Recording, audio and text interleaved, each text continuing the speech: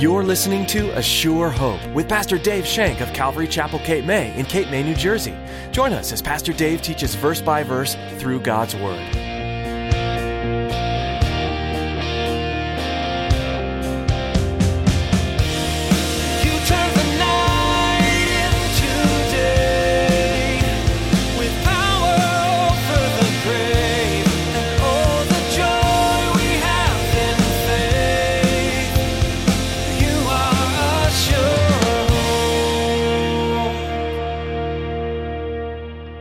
This would help him as a new king realize that God was with him and God would solve the problems that were coming ahead. If we would only trust in God. If we would only trust in Him. So many times, I've been there too many times, I've done it myself. So many times when problems arise, it's the old, okay, Lord, I got this one. I'm going to take care of it. Instead of trusting and resting and seeing what the Lord would do. When you're called to a specific ministry or work for the Lord, there's a tendency to feel you must now rise up and do all the work on your own. Yet as Pastor Dave will remind you today, God promises His Spirit to fully equip you and provide all the help and strength that you'll need as you serve and obey Him. Rely on Him. And here's Pastor Dave in the book of 1 Samuel chapter 10 as he continues his message, The Anointing.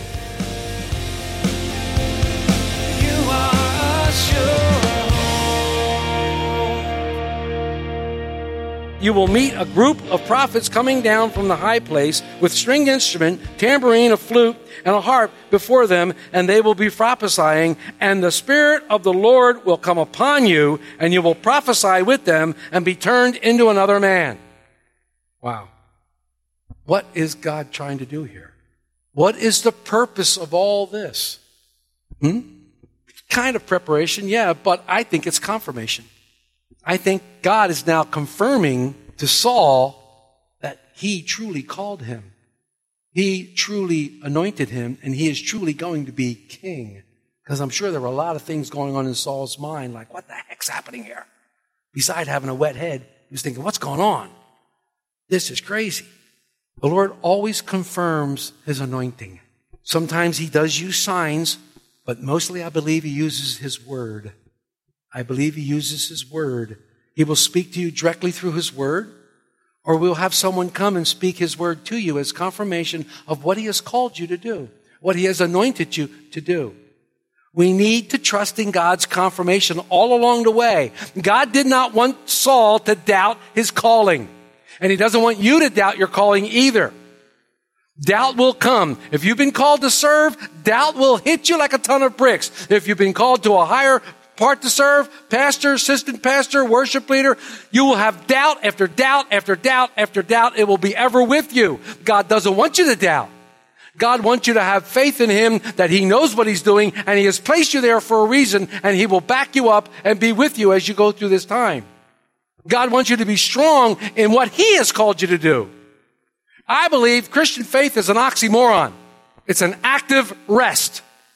I use the scripture. Paul says, I've done more than them all. But not I, but the grace of God that dwells within me. God wants to use you. He wants to use me. And as we work for Him, it looks like we're working, but He's really doing the work because we're resting in Him to do it. And I'm trusting in Him to do it, but He's using me. So it's an oxymoron. It's an active rest. Things are getting done, but I'm resting in God. I'm trusting in Him to do it. This is what God wants out of Saul. Trust in me. I know you're not very spiritual, but I'm going to make you spiritual. I'm going to give you everything you need. I'm going to give you everything you need to lead the country, to lead the nation. I'm going to give you everything you need to draw closer to me. You are now the king. I have anointed you. You're the man. Don't doubt me. These three occurrences would give Saul the confirmation he needed. The first one was when he would meet two men who would tell him that the donkeys were found. This was pleasing to Saul because as we study through Saul's life, he was a megalomaniac. What does that mean? He had to have his hand in everything. He wanted control of everything. He was a control freak. He wanted to control everything. He couldn't keep his hands off things. It's easy to get caught up in ministry when you think that you need to do everything yourself. Or if it doesn't get done by you, it's not going to get done right. That's bad thinking. It's bad thinking. That's why God gives you people, men, women around you, surrounded, so you can delegate and have them do the work of the ministry. Let them get the blessing. Let the Lord use them mightily. It's easy to get caught up. And even as Saul dined and had his full of dinner, God saved the animals.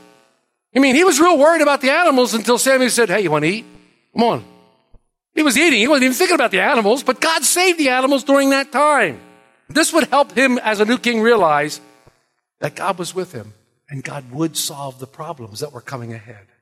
If we would only trust in God. If we would only trust in Him. So many times, I've been there too many times, I've done it myself. So many times when problems arise, it's the old, okay, Lord, I got this one. I'm going to take care of it. Instead of trusting and resting and seeing what the Lord would do. I have people come to me with problems. There's a problem here. There's a problem there in the church. There's a problem here. There's a problem there in the church. And I pray about it. I don't want to act real fast. I don't want to act right away. I don't want to supersede God. I want to see what God wants to do. I want to see what God can do in someone's heart. So I pray and ask the Holy Spirit to take care of the things. God wanted Saul to know that, hey, I'm with you and I can solve problems. I'm a pretty good problem solver. I can do it. The second sign was to take place under the oak at Tabor, and he would meet these three pilgrims heading to Bethel. Bethel was a very, very holy place.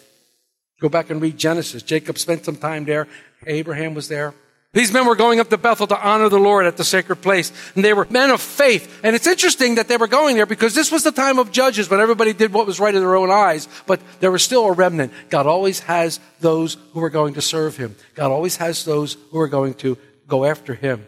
And maybe these three gifts were present because they wanted to give the Levites their serving place, because the Levites were taking care of this holy place and they had to eat. These men would give Saul 2 loaves of the 3 breads and he was to take them. This is so hard for us sometimes. So hard sometimes when somebody wants to give. First, oh no, I can't take that. No. It becomes a prideful thing. I can't take that. We need to receive.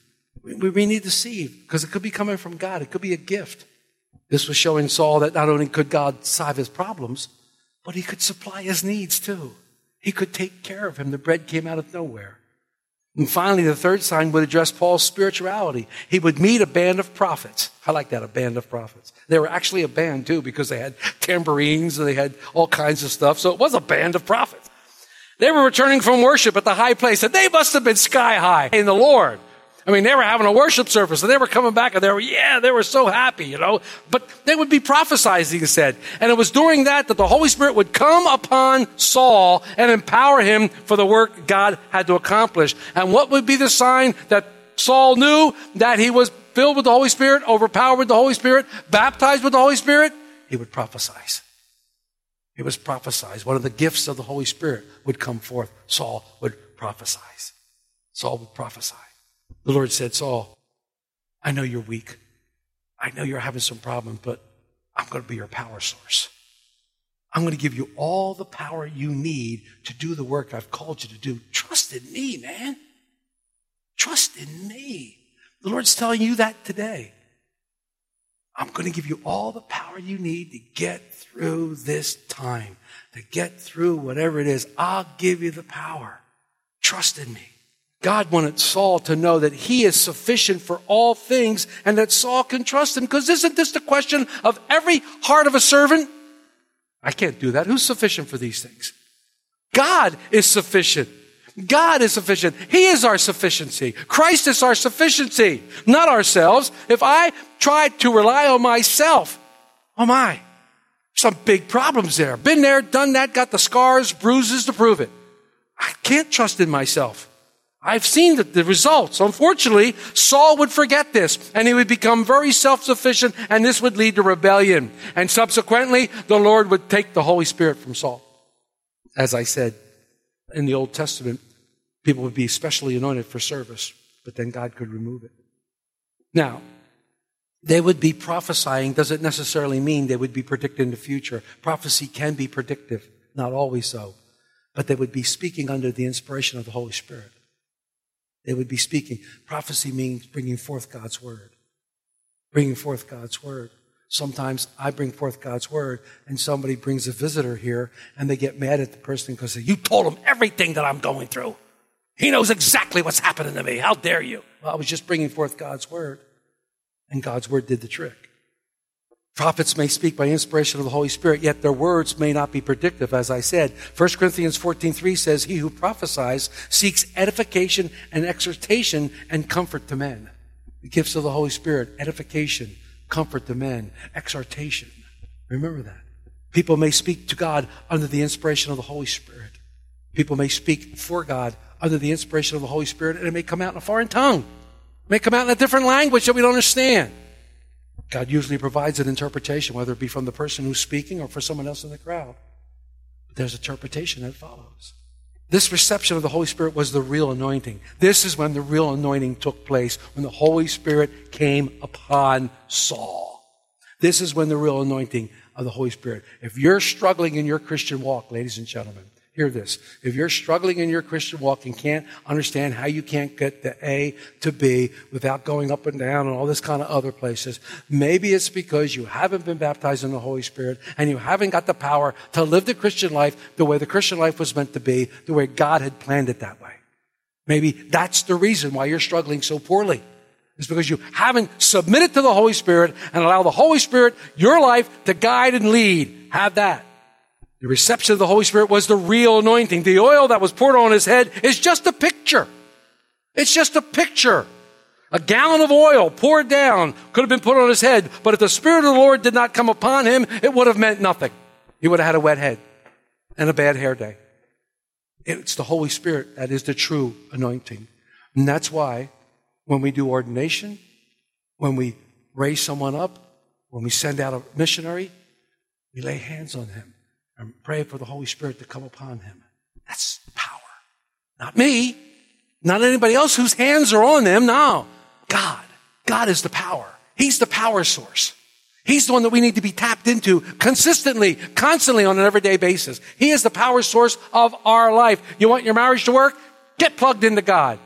You want to be the best employee ever at your job? Get plugged into God. Get the power source. God is the power source to the Spirit. The literal translation of the Hebrew for come upon in this thing is will leap or rush upon for a season. It might also look like the Spirit resting upon man, as in Numbers 11:25 and Isaiah 11:2. But I like that leaping upon or rushing wind, because that's happened at Pentecost, right?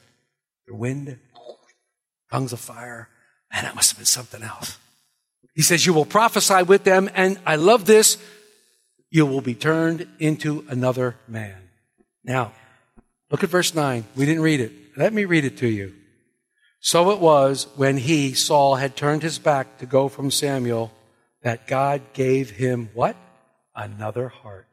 Oh boy. Oh boy. God gave him a heart transplant. He gave him a new heart that was towards him. Before this time, Saul doesn't particularly have a spiritual side of him. It's not shown. We don't know. But from now on, he's going to prophesy. He's going to speak as inspired from the Lord. He's going to talk about these things. He's going to prophesy. And people are going to recognize that he's prophesying. And they're going to go, whoa! They're going to be taken aback. God picked Saul just as he was. Just as he was. God didn't wait for him to become this super spiritual person before he placed him in the ministry. God picked Saul just as he was, serving just as he was, even if it was just serving his father. And that's what God does with us. He looks to and fro throughout the land for someone whose heart is towards him that he can show himself strong of. And he sees this person serving the Lord, scrubbing floors, changing toilet lids, doing whatever in a church or anywhere else, serving. And all of a sudden God says, that's the person. And he chooses them and he raises them up. We don't sit around thinking, well, one of these days I'm going to be a pastor, so when I get to be a pastor, I'll do those things. No. To be raised up in the family of God, you're already doing those things. You're already doing it. It's because the Spirit has been upon you, and you're doing those things because you love the Lord and you want to serve the Lord. And then God recognizes it and taps his shoulder on someone like the pastor said, and then he recognizes it, and then you get raised up. One of the worst things we can do, though, sometimes is give someone a title. Sometimes when you give someone a title, all of a sudden it's like, I've got a title. It's dangerous. It's dangerous. God chose Saul just as he was. But he didn't want to leave him that way. And that's the cool thing about God. You've heard it said that Jesus cleans his own fish. The changing from water to wine, the conversion, the cleansing of the temple, and how they went together. How when we come to Jesus just as we are, sinners, rotten, filthy sinners, we come just as we are. We come to him and we ask, and then he fills us with the Holy Spirit right then. When you accept Jesus Christ as your Lord and Savior, you are indwelt by the Holy Spirit. It says so. Boom, he's in there. And he has a work to do. Oh, it's pretty dirty in here. Oh man, I tell you what. Gets a leaf blower and starts blowing things out and sweeping and doing all kinds of things. He starts to conform you from the inside out into the image of Jesus Christ. He leads you into the truth in the scriptures. He shows you things. He convicts you of things. You shouldn't have said that. Now you need to go apologize. He convicts you of things. He's conforming you into the image of Jesus Christ. You're under construction. You're a work in progress. God is doing the work mightily in you. For God to use any of us and for God to use Saul, we have to be turned into the new person. Put off the old, put on the new. If God's going to use any of us, that is what happens. Old is gone, new is on. The old man is gone, Christ, the new man, is on. God wanted to use Saul to his fullest, but he had to turn him into another man. He had to give him a new heart before any of that could take place. God says his work will be done. And how does he say his work is going to be accomplished? Are you on the same page as I am? God tells Zechariah in chapter 4, verse 6, this is how my work is going to be accomplished. Not by power, not by might, but by my Spirit, says the Lord. That's how the work is accomplished. It's only accomplished by the Holy Spirit. When we let the Spirit of the Lord fill us and then baptize us and empower us and then change us, wow, watch out. Watch out. God will do something incredible. Your life will never be the same. Life will never be the same, ever. Verse 7 and 8, and let it be, when these signs come to you, that you do as an occasion demands, for God is with you. You shall go down before me to Gilgal, and surely I will come to you to offer burnt offerings and make sacrifices of peace offerings. 7 days you shall wait till I come to you and show you what you should do. When these signs come upon you, God arranged each one of them in 3 events, so you'll know I've confirmed it. It's it. It's me. When you see these signs exactly as they happen, you'll know that this is true. This is not some game we're playing. It was an important command. It was important for Saul to obey this command, and he does obey it at first. Why? Because kings don't obey commands. Kings command. Kings don't need to obey commands because they're the king. So Saul had to learn this lesson, but God was telling him, what God was really telling Saul, and I love this, and he tells me this all the time, you may be the pastor, pal, but I'm in control. I love that when he does that. He was telling Saul, yeah, okay, you're the king. Big deal. I'm in control. I love that. I love that. Can imagine what happens. But Saul has a problem waiting for Samuel. And it starts this rebellious nature. Why Gilgal of all places? Gilgal was chosen for its purpose, was a very fit place. Something very, very solemn and incredible happened at Gilgal back in Joshua 4. It's where the nation coming out of Israel before they crossed into the promised land, they made a covenant with God. And all the ones that came out that were from such and such a days were circumcised. That was the covenant that they made with God before they could go into the new land. They were getting back to God. Read Joshua 4 for that. And it's a very, very accessible place. We're going to see that now Samuel's going to call all the people. He's going to call all the people, and they're all going to be there. And then before them, he will declare Saul king.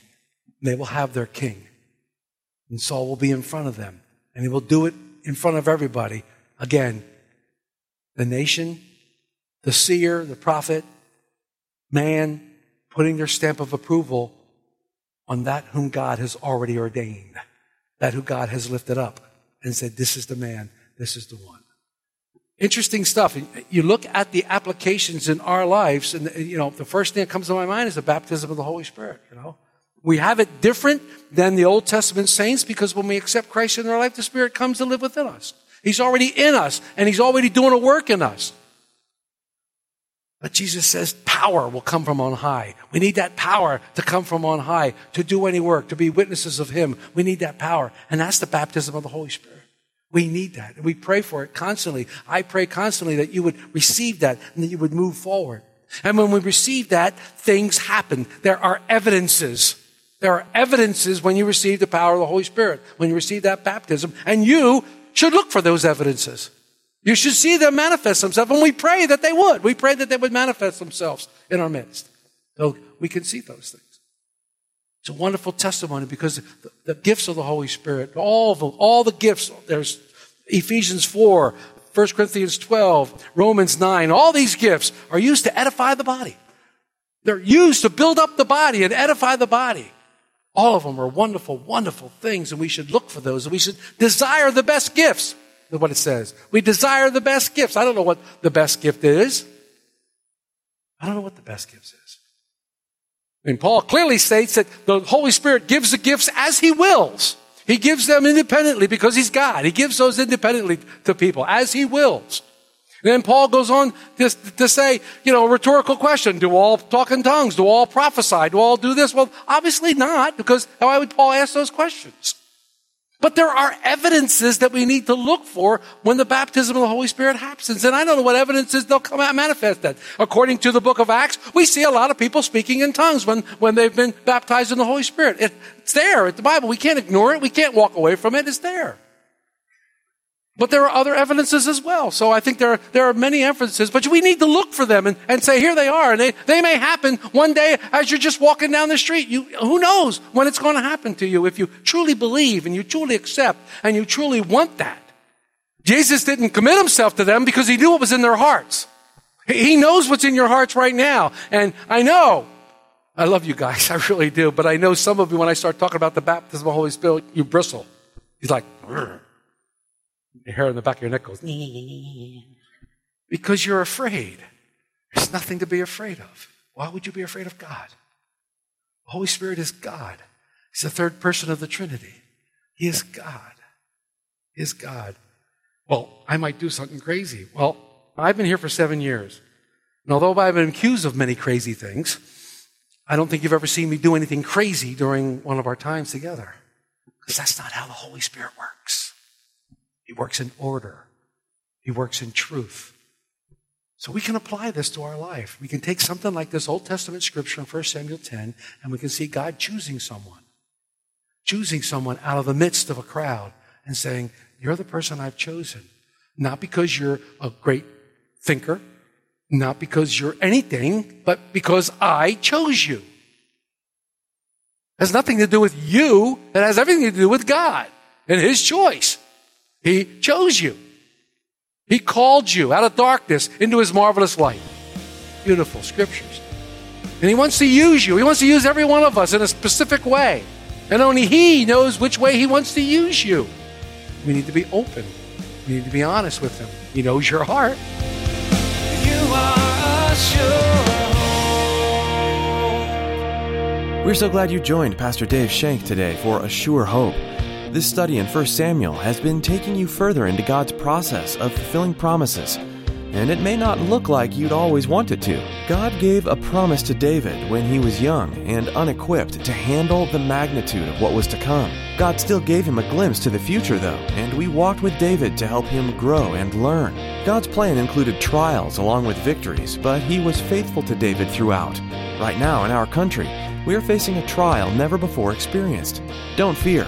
God is as faithful to you now as He was to David. He will bring you through, and you can lean on Him for strength and comfort in the waiting. We'd encourage you to read ahead in 1 Samuel and discover for yourself how God works life out, and let Him encourage you through it. How can we be praying for you during this 1 Samuel study and during this unusual time in history? Please give us a call and let us know at 609-884-5821. Again, that number is 609-884-5821. We are pleased to be able to bring you teachings from God's Word on each edition of A Sure Hope. If you'd like to hear more from this series in the book of 1 Samuel, visit ASureHopeRadio.com. There are several teachings on various books of the Bible available online for download, and we encourage you to share them with friends and family. That's all we have time for. Thanks for tuning in to A Sure Hope.